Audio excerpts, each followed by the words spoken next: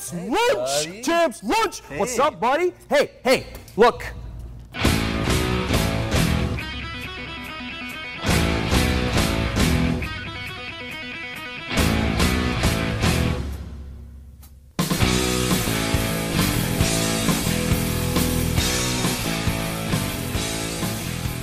Hello and welcome to Champs Lunch, a Schmodown podcast from the hosts of Some Like It Scott.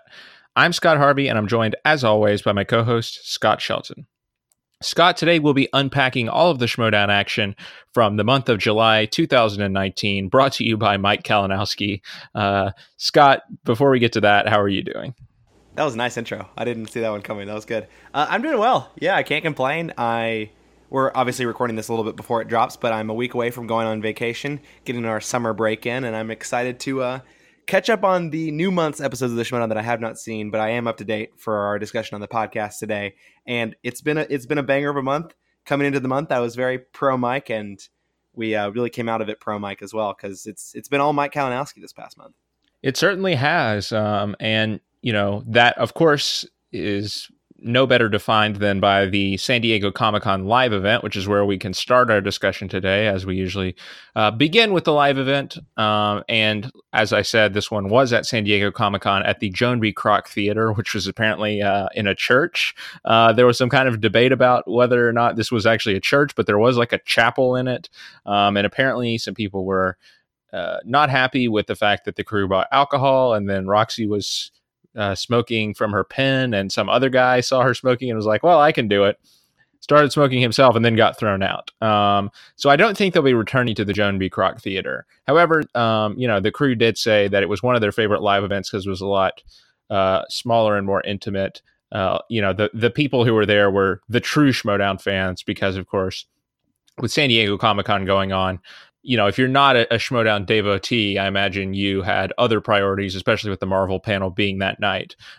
It did take somewhat of an effort to get from Hall H over to where the Schmodown was being held at the Joan B. Kroc Theater. But it sounds like it was a good atmosphere, and I certainly recognized a few faces on the live stream in the crowd. So I'm sure it was a lusty, if small, audience. But Scott, for that live event card, we of course had two Intergeekdom matches to honor Comic-Con, the undercard being Adam Hlavik versus Kevin Smets. And let's start there. Of course, this was Smets' first match since he lost that heartbreaker to Mike Kalinowski. And he was taking on Hlavik, who was coming off of a win against Eric Zipper in Intergeekdom. He played really well in that match. But once again, Scott, I don't know if Smets has some sort of psychological effect on his opponents, or if he's just really good at making the wheel curse his opponents, because this was another knockout for Kevin Smets, as we've seen him do with several of the Intergeekdom big hitters, including Hector Navarro, former Intergeekdom champion, of course. In that match, we saw Hector spin, I believe it was also Middle Earth, which was his worst category. And the same fate befell Adam Hlavik in this match. He got Middle Earth in that second round after a fairly close first round. And when you combine his missed answers with, of course, Smets stealing just about every question, it was really kind of a formality once it went over to Smets, and he was able to put the game away in the second round. We expected that he would win this match, but again, showing how dominant he is, and I think showing how significant the gap is between that top three in the Intergeekdom division and everybody else. Would you agree, Scott? Yeah, I would. This is further cementing the notion that there's the big three of Intergeekdom, and then there's everyone else. Obviously, a huge question mark with what happens at the end of the title match, which we'll get to in a second. Maybe we'll see a fourth element be introduced into this top tier of Intergeekdom competitors. But it is right now, it is Rachel Cushing, it's Mike Kalinowski, and it's Kevin Smets, and then it's everyone else. And there's just no one touching them. It's incredible what Kevin Smets is able to do.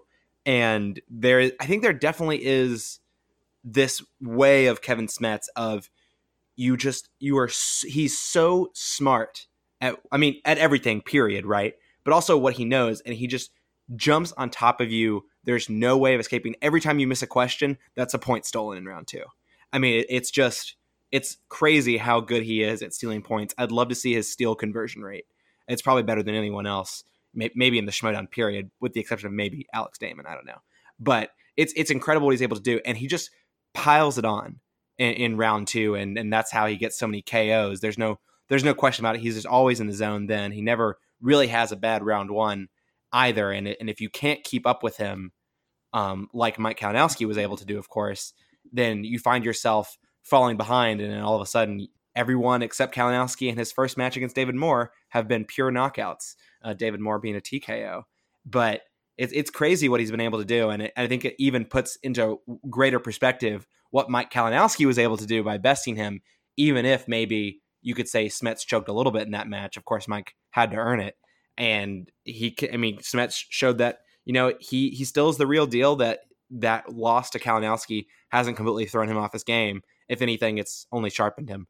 And you feel bad for Lavick. There's definitely some bad luck involved. I don't want to say Adam Lavick is so much worse than everyone else. There is an element of bad luck with the wheel here, like several competitors who went up against Kevin Smets before him, like you noted.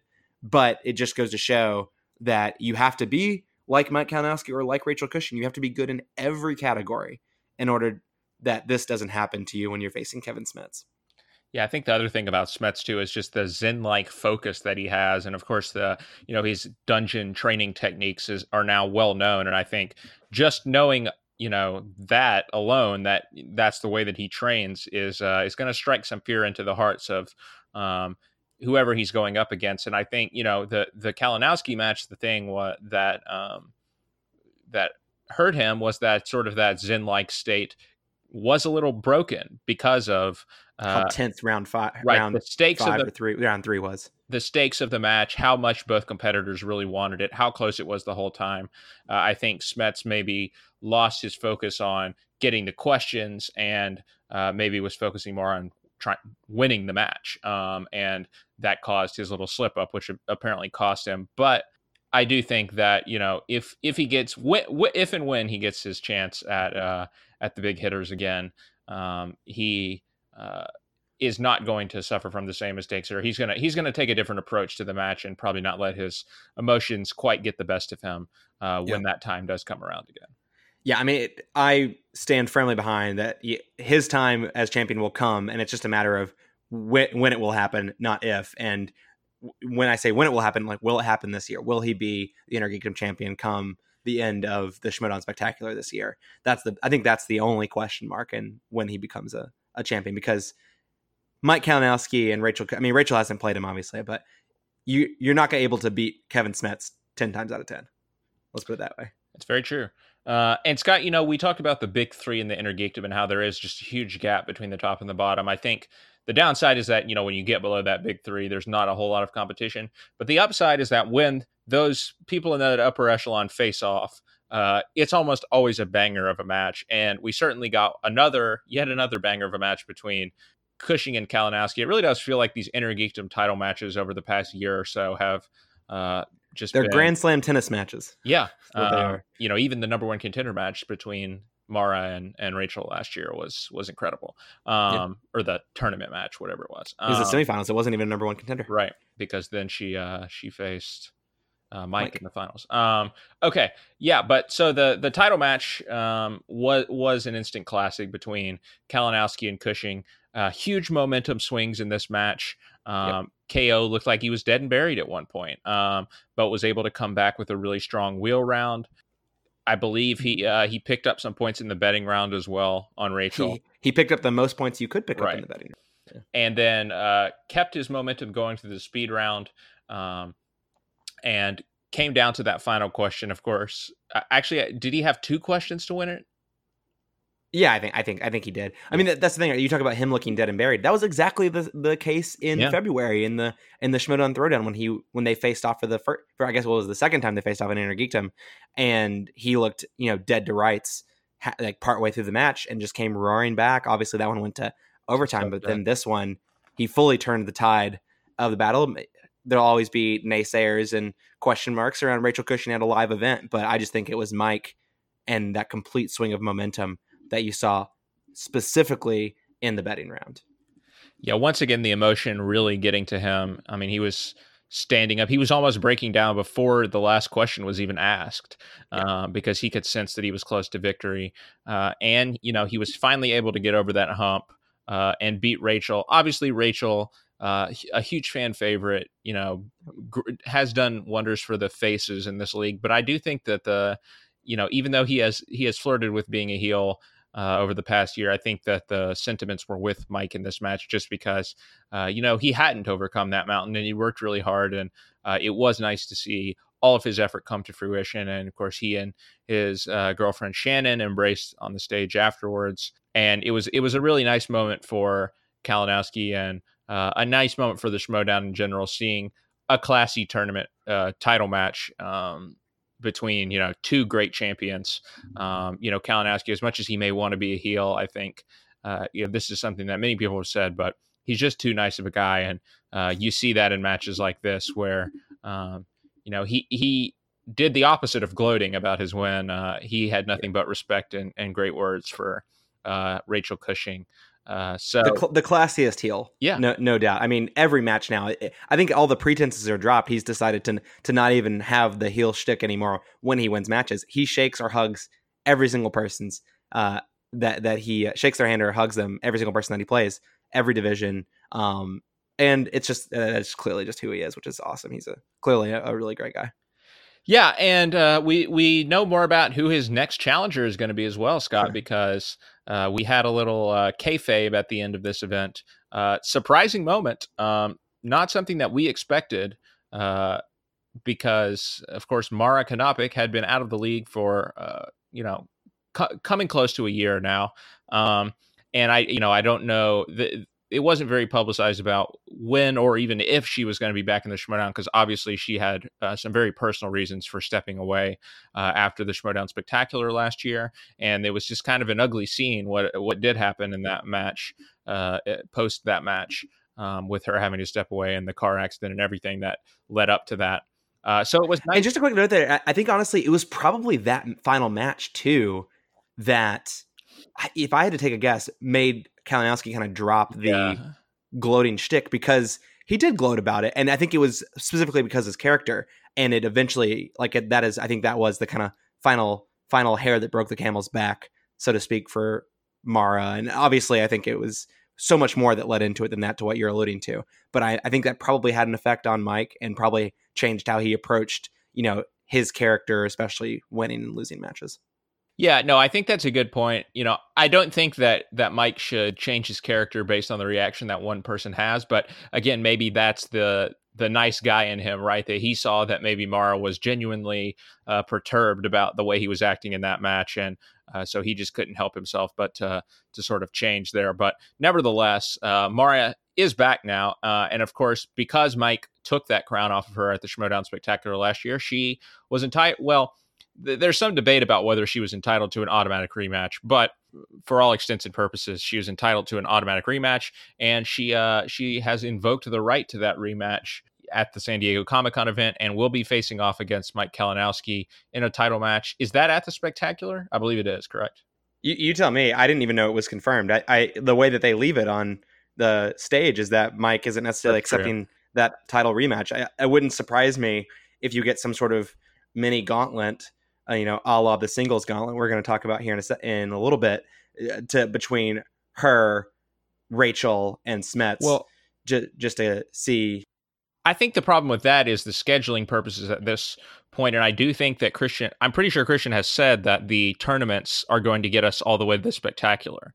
So I think that either, we're not going to see Intergeekdom for a while, obviously, and I think that either he's going to accept this match or something else is going to happen that's going to give us either a number one contender or title match at the Spectacular. And I imagine Mara is 100% going to be involved in some way. So I feel like we are going to see this match, but we'll see. That would be crazy to me if Kevin Smets doesn't get another title shot this year. Doesn't get the chance to win another title shot this year. I mean, I'm not saying you're wrong. Obviously, that's not what I'm saying. It would just really shock me if we don't see another match between some composition of these people before the Spectacular. I know that if the tournaments get us all the way there, the tournaments get us all the way there. But that just is a little surprising to me. Yeah, but I do kind of think that's what's going to happen because the Spectacular is earlier this year. It's December 7th, where it's usually a little bit later in the month. And I think that, maybe what we'll see is maybe we'll see 2 Intergeekdom matches at the Spectacular because it has been so long. Maybe we'll see like a Mike Mara title match, and we'll see Smets play against Rachel in a number 1 contender match. And then that would put Smets possibly to get the first title shot, in line to get the first title shot in season 7.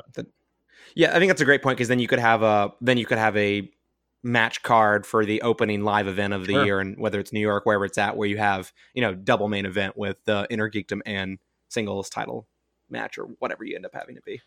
Yeah, so maybe that's what we will end up seeing, but that is the future of the Intergeekdom division at this point. Of course, we didn't have any more Intergeekdom matches this month to talk about, so and it seems like we will have a couple of matches the next month coming up with we have a 3-way match coming up, and then Brandon Hanna and Emily Rose Jacobson are going to face off. Jared Haben is also going to get a match, so we'll see a few more matches in August, but I don't think anything with title implications will be coming up until the Spectacular. We'll see. I mean, these matches got to be going somewhere. They're not just being played for the sake of playing a match, I don't think. Yeah, that's true, but I think some of these people need to earn up more of a reputation before they can get themselves in conversation. Totally. Brandon Hanna, maybe, with a win would be the closest to getting there, and maybe could get his name in contention for the Spectacular. Maybe Rachel won't get that automatic number 1 contender spot, having just lost the title. Maybe Smets and Hanna will be facing off at the Spectacular. Who knows? Yeah, maybe you could get some weird 3-way of Hanna, Lavik, and whoever wins this other 3-way. Oh no, that person's playing Habon. Yeah, so Habon versus the winner of the 3. Yeah, I could. Yeah, who knows? All right, Scott. Well, we will leave the Intergeekdom division behind for the time being, and we can move on to the singles division now, where, like the Intergeekdom division, we also have a new champion in. I guess you'd have to say one of the bigger upsets this season. There haven't been a ton of upsets this season, but anytime a guy like Dan Murrell loses, you'd have to say it's an upset, especially the run that he had been on this season. And the man who felled him was a rookie, Paul Oyama, coming from the fan leagues, really proving his worth. Not that he hadn't shown what he could do in his previous matches, but obviously his toughest match so far. And he was able to respond to adversity, getting down in the match. And, that's something that I think is really big for a rookie in their first title match, going up against the GOAT, Dan Murrell. And maybe this is where his fan league experience really helped him out because, of course, he's played in title matches and in some of the other fan leagues like Full Metal and I think Multiplex as well. I would, agree with this, and a lot of people would attest that Full Metal and Multiplex too, but especially Full Metal are more difficult than the Schmodown is in terms of the difficulty of their questions. So I think Oyama probably had to feel somewhat confident about his chances in this match just because, he's played in some, arguably more difficult title matches in the fan leagues. And so, like I was saying, maybe, his fan league experience was able to help him not get rattled when he got down in this match. 5 points down going into the speed round. But, that buzzer round, as we've seen, you can get some quick points. Your opponent can lose points. It can turn a match around really quickly and really change the momentum of the match. And that's what it did here. Oyama was only behind by 1 point then going into that last round.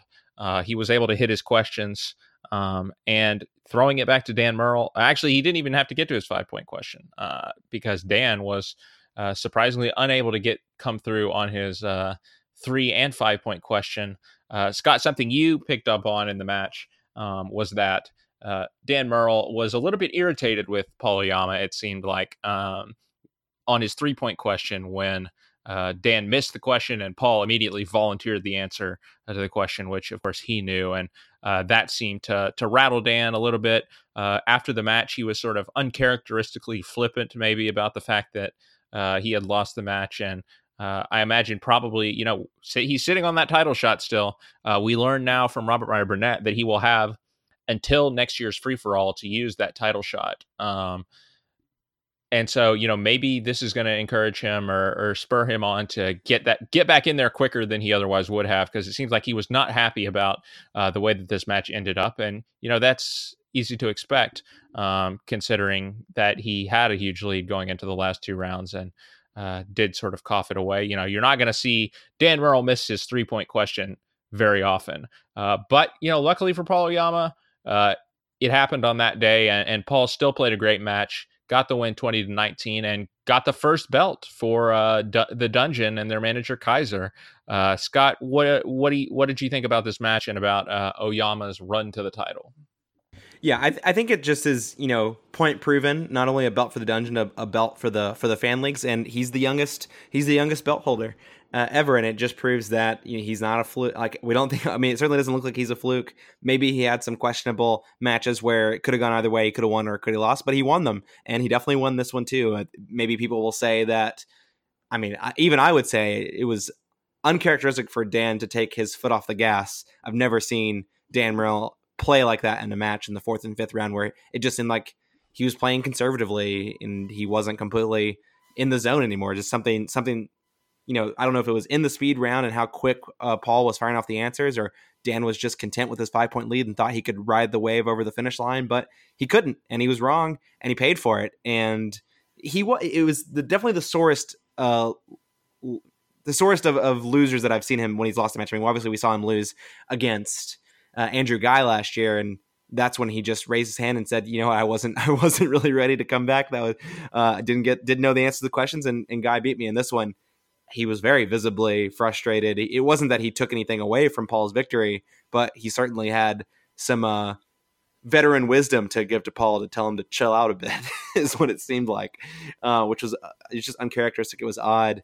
We'll see if he gets his head back in the game for next time we see him, because I assume he'll be in the Ultimate Schmidt-On Singles tournament, but if not, I'd expect that he'll be using that title shot come sometime around the Spectacular. And there's just so many storylines going into the singles tournament, the teams tournament, and the Spectacular, the light at the end of the tunnel, about you have Bibiani's number 1 contender still out there, you got Dan Murrell's title shot still out there. These guys could use them for anything. And I think that adds an element of, they could do some really crazy stuff with the Spectacular. They could do some really fun, interesting things with the Spectacular, and we'll have to wait and see what happens. Obviously, it's tough to say. So many people, I think, deserve a title who haven't necessarily won a title. Oyama certainly deserved it because, yes, Dan Murrell maybe fired some blanks at the end of this match, but Oyama wasn't firing blanks. He knew the answers to his question, and he hung tough. Exactly to your point. He showed a resolve and a steel that you don't always see from new competitors, and maybe that is because of the fan leagues. Maybe it's just because it's who he is. I don't know, but he had that X factor in this match to not be intimidated by a 5-point deficit, trailing the what some consider the best singles player, if not the best player of all time. And so he did it. He has the belt. We'll see how long he can hold on to it. And Scott, it must be said, even though I'm a fan of this faction, it seems like the Curse of the Horsemen is back. This is the third sort of iteration we've seen of the Horsemen. You can go back to the 4 Horsemen originally. Then we had sort of the original iteration of the 5 Horsemen with Matt Knost and Jason Inman in there. And now we have the new Horsemen with Ben Bateman and Tom Dagnino joining the ranks. And yeah, Founding Fathers, we'll talk about their match in just a bit, but they laid an egg in their crucial match. And of course, Murrell losing the belt now. I think there's going to be a lot of pressure on Ben Bateman to come out of this gauntlet and end up facing Oyama at the New York Live event. But we'll make our predictions for that at the end of this episode. Yeah, sounds good to me.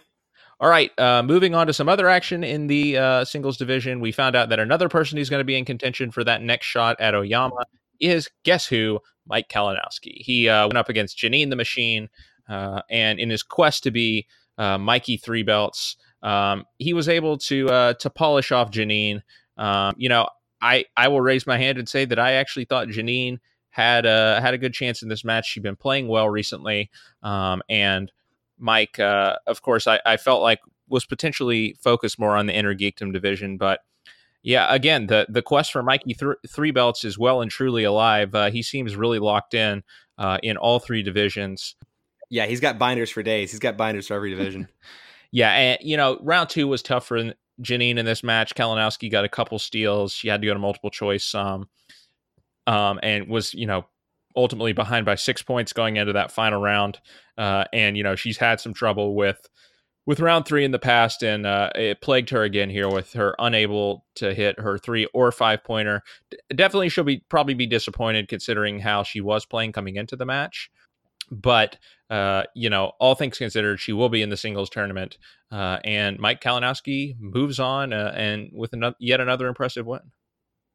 Yeah, I thought that Mike was going to come out on this just because of knowing how bad he wants something besides the Intergeekdom. He got his Intergeekdom title at the end of last season, and I was surprised it took so long to see him in the singles division again, but glad he was, and he didn't let me down. Did not expect a TKO victory, especially a TKO victory by a 4-point margin, but that is what happened, and he showed that he will face stiffer competition in the form of Ben Bateman. If he gets back him, he'll face Snyder, and then of course if he beats Snyder, he'll face Oyama. So he's got probably stiffer competition than Janine ahead of him. But he showed he's not messing around. The round 2 is you live and die by the wheel. You really do. And he got both. He got spinner's choice and opponent's choice, right? And no, he uncharacteristically didn't go perfect in Bond, but still, he's been getting lucky with the wheel a lot recently, and it's a question mark in the singles division if he can cover every category on the wheel. Obviously, a lot broader scope in the regular divisions here, and not outside of Intergeekdom. But if he's able to get a category where he can grind stuff out or even crush, he's the real deal. And I'm not too worried about him getting a category that's not as favorable to him because of his round 1 performances. If his round 1 performances indicate anything, is that he's solid there. He got 6 points against Janine, and we'll talk about this match in a second, but he had a perfect round or a perfect match, perfect game, perfect game in his team's match against the Founding Fathers, which again, I think they had James Bond again, 007, but still, he answered all of the round 1 questions correctly, and I don't remember if it was a TK or not, but got his question right in the 3rd round. So he's not just a one-note guy. He's not just Intergeekdom, and he's not just Bond. He's got more going for him. Of course, he'll take Bond whenever he can get it, but he can cover ground elsewhere too. Yeah, I agree, and I think if when we're talking about Mikey 3 belts, if there's going to be one division that might cause him trouble, I think the teams is probably going to be the most difficult division, just because the teams division is so loaded right now. But yeah, it's certainly a reality, right? Because he's got 2 more matches. 2 wins will get him to a title shot in the singles division, and he's got they've got a number 1 contender now, right, in the teams division too. I think he's got a title match. Oh yeah, that was a number 1 contender. You're right. So yeah, he's 4 matches away from having 3 belts. That's right. Maybe I'm wrong about that because obviously they do have a title match now. So in the team division, so maybe that won't be the hardest since all they're going to have to do is beat the Shire Wolves. But of course, that is no easy task. But the point is, they don't have to go through some of these, even some of these new powerhouse teams that we're seeing, like the Loose Cannons or like. Okay, I don't know if I call them a powerhouse team. Everyone calm down. I don't know. They played really well. You got the singles champ on this team, and they scored over 30 points, I believe, in their debut match. So, yes, that and Time is Machine fair, is another one to watch. But Corruption scored 32 points and didn't answer their 3 or their 5. So, I still think it would be a good match. Is my point. It would be a competitor. Yes, but they're one match deep. I don't think call them a powerhouse yet. Maybe they'll get there. Yes, I agree with that. Okay, another match to talk about. Speaking of the Loose Cannons, one of their members, Eric Zipper, went up against Haley Fouch of the Scream Queens. And Eric Zipper was actually able to come out on top in this match. I think we had differing opinions on this match.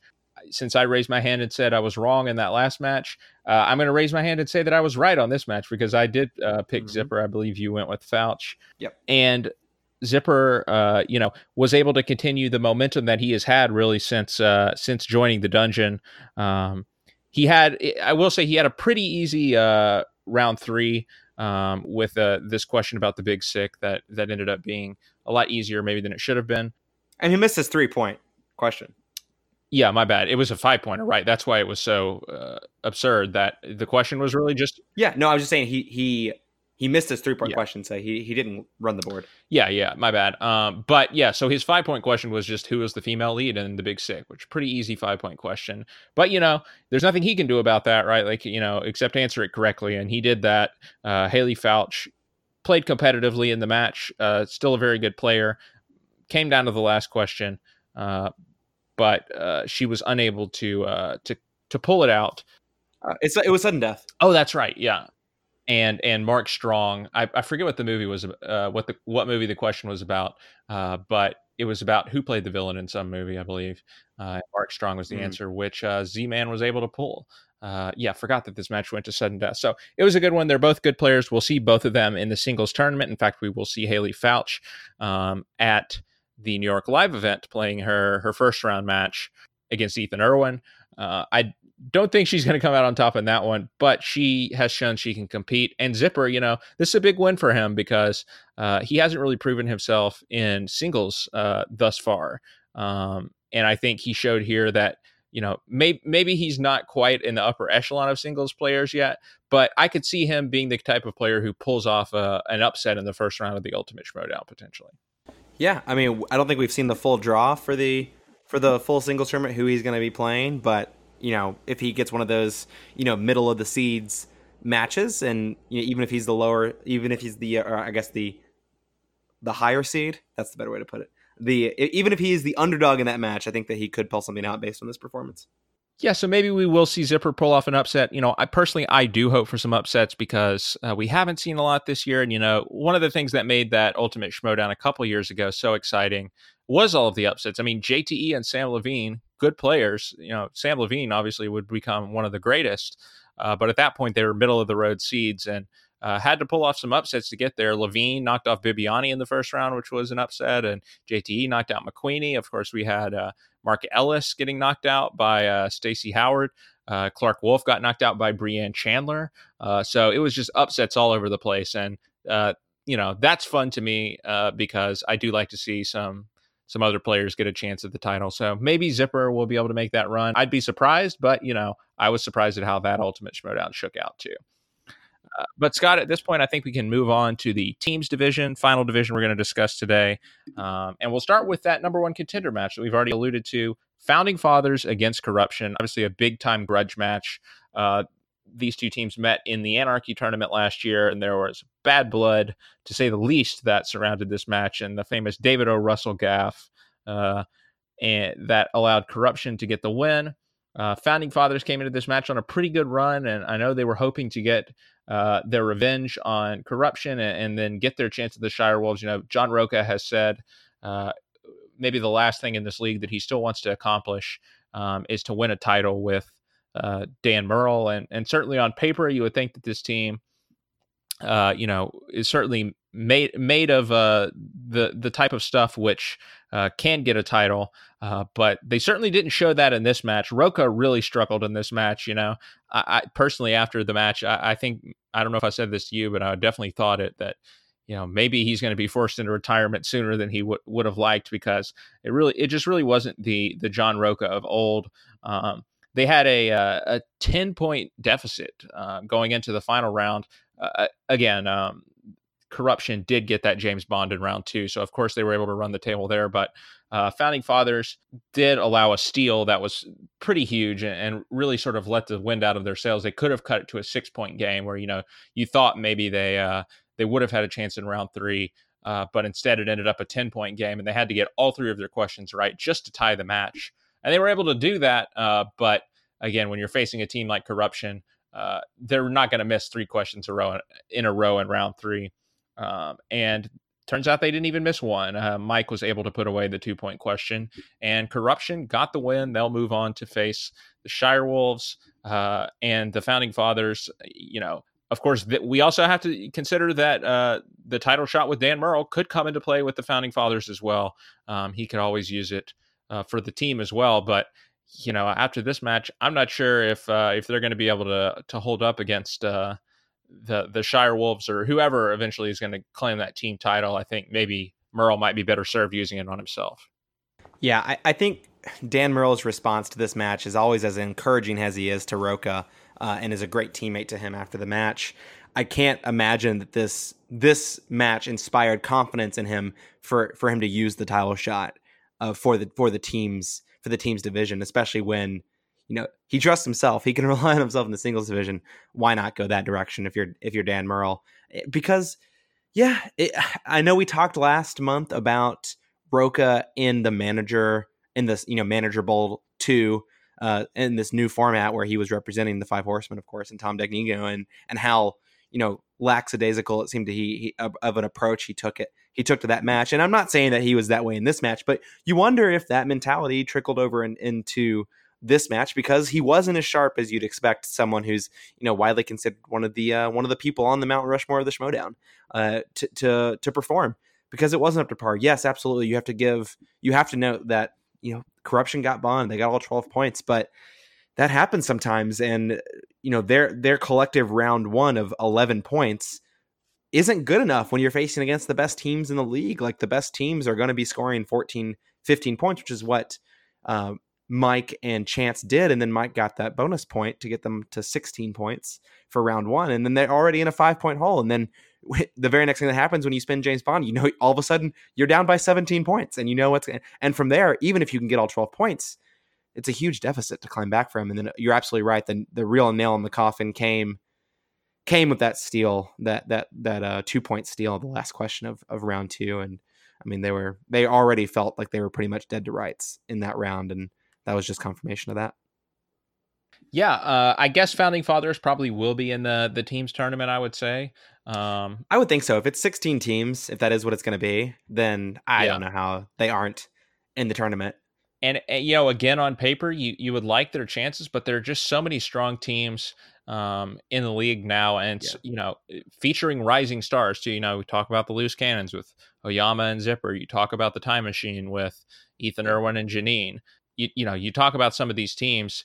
You just wonder if maybe Founding Fathers, this was going to be their best chance. Maybe they missed their chance, and it's going to be an uphill road to them to the title now if Murrell doesn't use that title shot.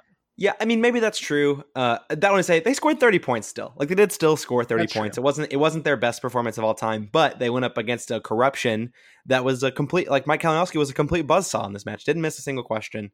Absolutely crushed it. And it is true that teams like the Shire Wolves and the Odd Couple are scoring 30 plus points in every single round, but it's not like they completely laid a goose egg. I think it was just because it felt so lopsided because they were down 30-20 going into that final round. But it was the position they found themselves in. Maybe they made it look better than it actually was because they scored all 10 points in round 3. And, you take that away and it was a little bit of a lackluster match. But, it's hard to say that they're over the hump when you score 30 points in a match. But maybe there are certain nuances there that lean more towards your point. But I still want to put things in perspective and say, they scored 30 points. Yeah, no, I mean, that's a good point. I think you can make a solid argument either way, that this team is dead or that this team, still has a lot of life left. But we'll find out in the tournament, I guess. Scott, another teams match that we got was another one that we've alluded to here between two brand new teams, the Loose Cannons and the Looney Bin. The Looney Bin, of course, made up of Video Drew Grant, who had something of an inauspicious debut in the singles division. With her very strange character. And she, continued that into her team's match here with an equally strange partner who is known simply as Tom. But Scott, I think something that neither you or I, or probably most people who watched this match saw coming, was that Tom is actually an incredible player at trivia. At least after this first match, it seems like he got a perfect round in round 1.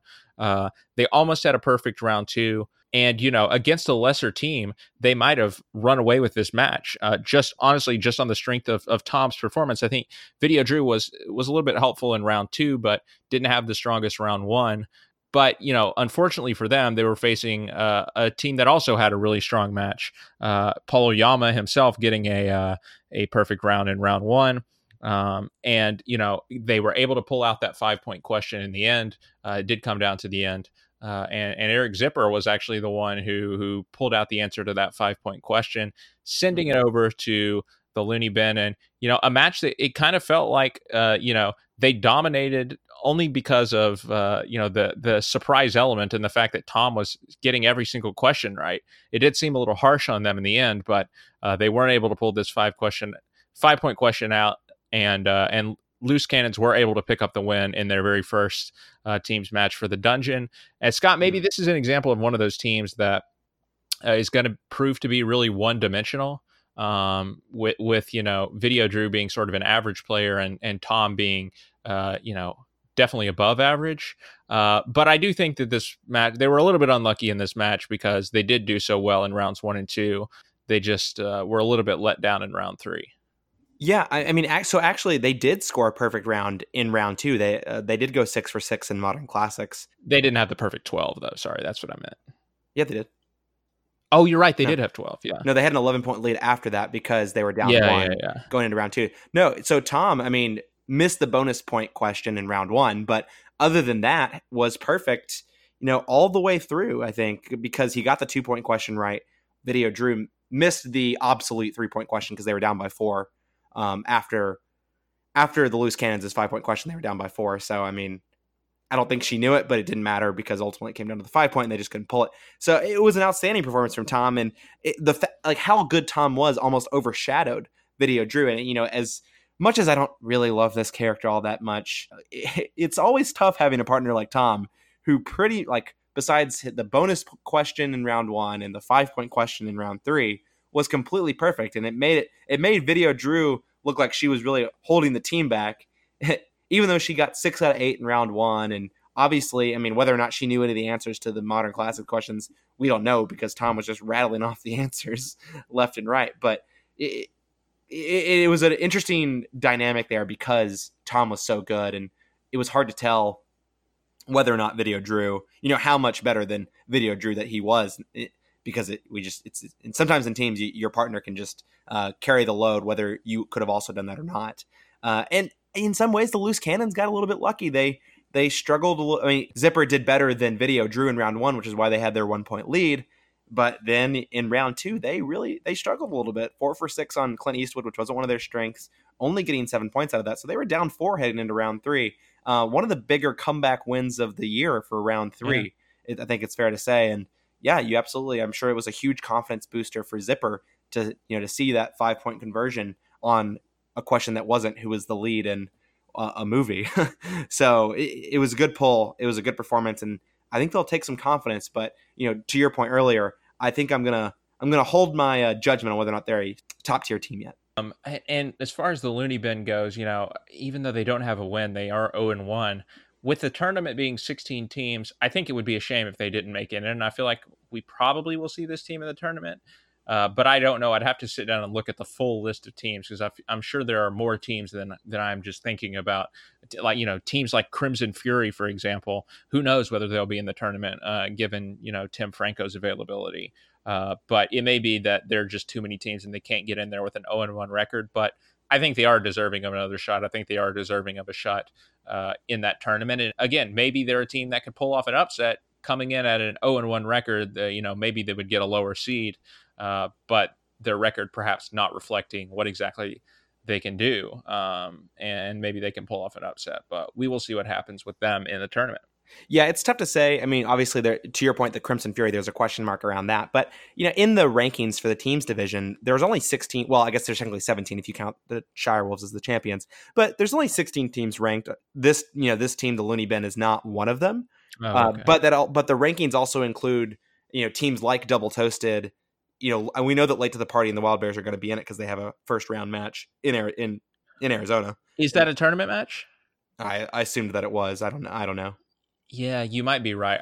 I don't know. For some reason, I thought maybe it wasn't, but I mean, that would make sense. And I would expect that both of them would be in it. So yeah, it probably is. And it also includes Kind of Funny. Like, I don't know if any of these teams are actually going to be there. No. So it would be a little surprising if they didn't get into the tournament, even with an 0-1 record. And we also know that the Paddington 2, even with a, 1-2 or a 1-3 record, I think it's 1-2, that we know that they're going to be in the tournament, and we don't know what their seeding will be, but they're going to be in the tournament. And it is strong up and down 1 to 16, but if we are putting 16 teams in the tournament, it's hard to not see this team making it.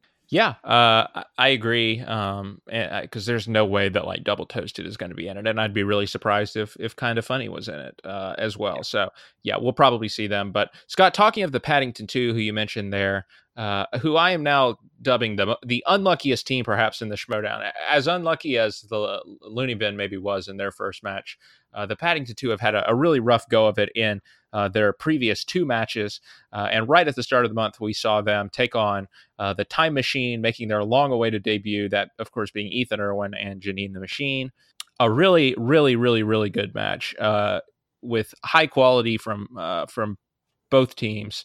As you come to expect, I think Paddington 2 are really under the radar team because Matt and Alonzo probably aren't around the Schmodown as much as certainly as Ethan and Janine. But they definitely know their stuff.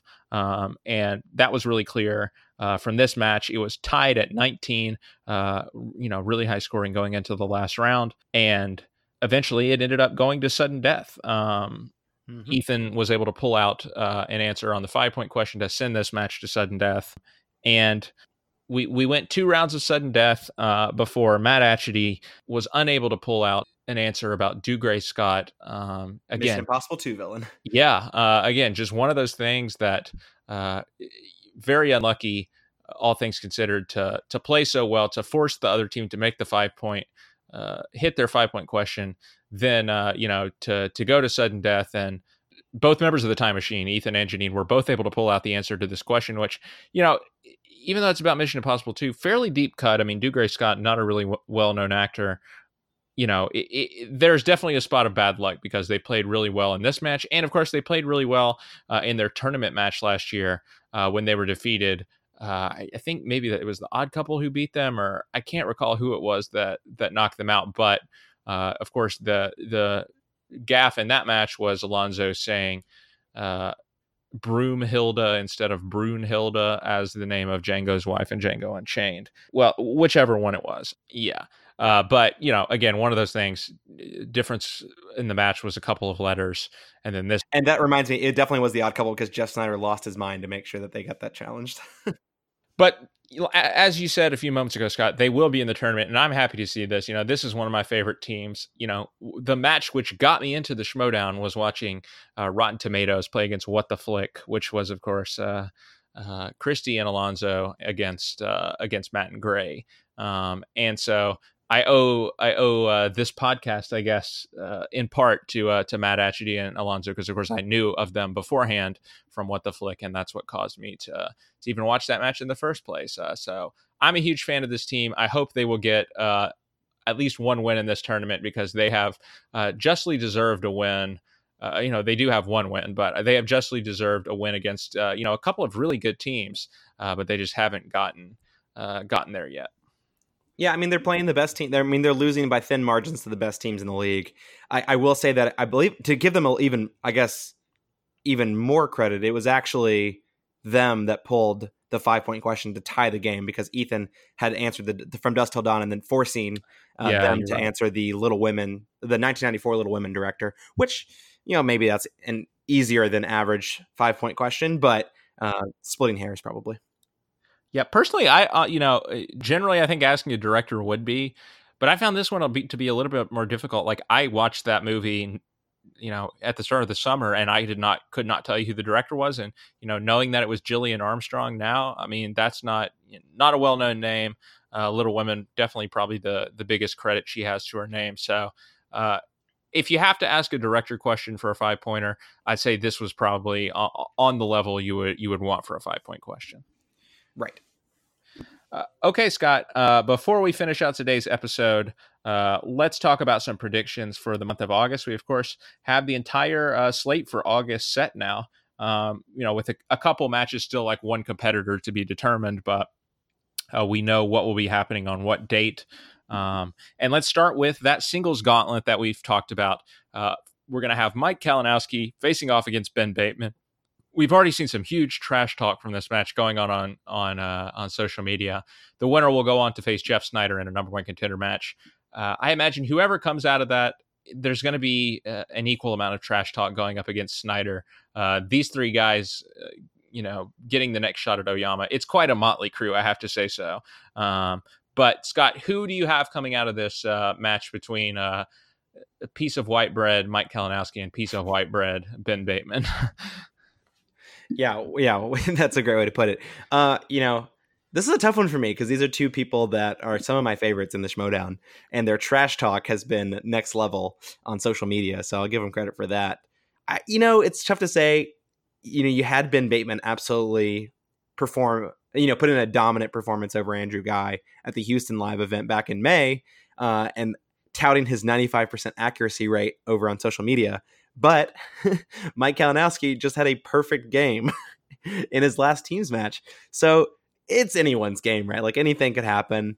I lean in the favor of Bateman, probably because of my heart, and also because will the pressure of Mikey three belts get to Mike? I don't know. We'll see.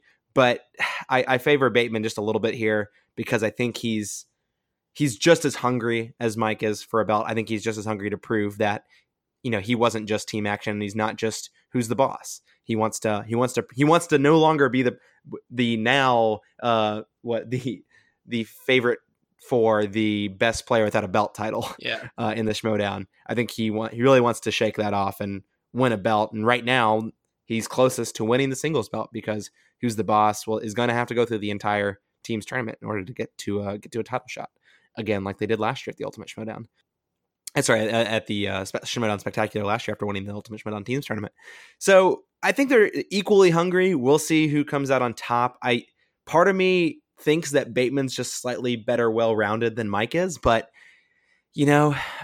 Mike consistently shows that he is top tier across the board. So I think this could be one of the closer matches. I mean, hell, maybe it'll end up being a TKO in Mike's favor because we thought that the Janine match was going to be tight. But I am for now going to go with Bateman. Yeah, this is kind of a coin toss for me, but you're going Bateman, then I'll go Kalinowski. I think that, Bateman, we've talked about the Horseman curse. He will have some pressure on him as well, I think, to sort of prop the Horsemen up because they are struggling a little bit right now. And, Ben, of course, he did have that really momentum boosting win against Andrew Guy. But prior to that, he was struggling a little bit. He really needed that win. And, that win came against not someone you would call a powerhouse probably in the singles division in Andrew Guy. And we haven't seen him since that match in Houston. So I just wonder if maybe his struggles could continue combined with that pressure of the Horseman on his back. And if someone who's fresher like Kalinowski, who's been, all over the place recently, can ultimately pull it out. But like I said, I think this is kind of a coin toss on paper, but I will go with Mike for the sake of being different. Okay, then moving on to their next match, they'll have to face Jeff Sneider. Who do you like between Bateman and Sneider, Scott? Yeah, between Bateman and Sneider, Sneider's just he's a conniving guy. He's one of probably the best players of the game. He knows how to play it so well. He has shown that having Roxy as his manager has done wonders for the mental side of the game from him. And so I used to throw out all the time that there's always an asterisk next to a match with Sneider, and it's if he is able to keep his head the whole game. But I think he's getting over that. I'll go out on the limb for Sneider and say that I think he's getting over it, and he clearly wants another belt. I think he probably he wanted that odd couple belt, and he got it with Andreyko. I am gonna go with Bateman though. I'm gonna go with, and I think that this is true. Even if Mike beats Bateman, I think Mike will beat Sneider. I think whoever comes out of that match between Bateman and Sneider is gonna win. Against Bateman and Kalinowski is going to beat Sneider, because in all the odd couple matches, I think that you've seen that Sneider has just been a little bit weaker than Andreyko, never quite as sharp as Andreyko. Now it's singles. He's a scrappy guy. He knows how to get W's even when he's not winning, even when he's not playing well. So that I don't think that necessarily rules him out. But I think that what I'm seeing from Kalinowski and Bateman of late, I think I'm going to give it, in their favor, whoever comes out of that match. Yeah, I'm going with KO to knock out Sneider. I think the third time will not be the charm for Sneider because, of course, he's never had a singles title shot, amazingly enough, and this will be his third number one contender shot, I believe. Of course, he lost to Harloff. He lost to Bibiani in that match you alluded to. And I think the curse is going to continue. He hasn't played in a while, and maybe having Roxy as his manager, I mean, it's obviously, revitalized him a bit, but I don't know if it's going to be enough against KO. And I think the run that Mikey Three Belts is on right now is one to be reckoned with. So I'm going to take KO to move on to face Paul Oyama. And Scott will pick that match here in just a second. But first, let's talk about a team match we're going to get between another brand new team that, you have to think could be a force in the Anarchy tournament, or in the Ultimate Schmoedown, rather. William Bibbiani and Brendan Meyer, who, of course, this was much hyped up for quite a while in the kayfabe that they were going to team up. Yep. Of course, Bibbs and Whitney Seibold broke up, and there's another team we could see a debut from with Whitney Seibold and Mark Edward Hoyk, the Self-Righteous brothers, who, of course, were in the Ultimate Schmoedown last year, the Anarchy tournament. They'll definitely be in the teams tournament. 100%. Yeah. And so, there's another team to factor in the team equation. But in the meantime, Bibbiani and Meyer will be taking on the Scream Queens. And Scott, I don't know if this has been confirmed, but I feel like this could be a match to qualify for the tournament. But it's possible that the Scream Queens are already in. I don't know. Either way, if you're asking me to predict the match, I'm going to go with the Beast and the Kid. Because I think Haley Fouch is great. Clearly, I keep backing her. I backed her against Zipper, even though she did lose, and it was sudden death, so it was obviously a very close match. But I just think that her partner is too weak to contend with Bibbiani and the Kid. Now, the Scream Queens are one of those teams where if they get horror or something horror adjacent in round 2, they're going to be a force to be reckoned with if Bibbiani and Meyer don't get something in their favor as well, because they will completely run the table in those categories. So if you see something like that, anything can happen. And I think that makes them a really fun kind of wild card in the teams division for that reason. But if you're talking holistically, chances are that unless that horror slice comes up, or unless something close to horror comes up, I don't really see this match going any other way except between this new team. Yeah, I agree. And, I don't have too much to add. I just think they're a much more well-rounded team. Bibbiani, one of the best in the league.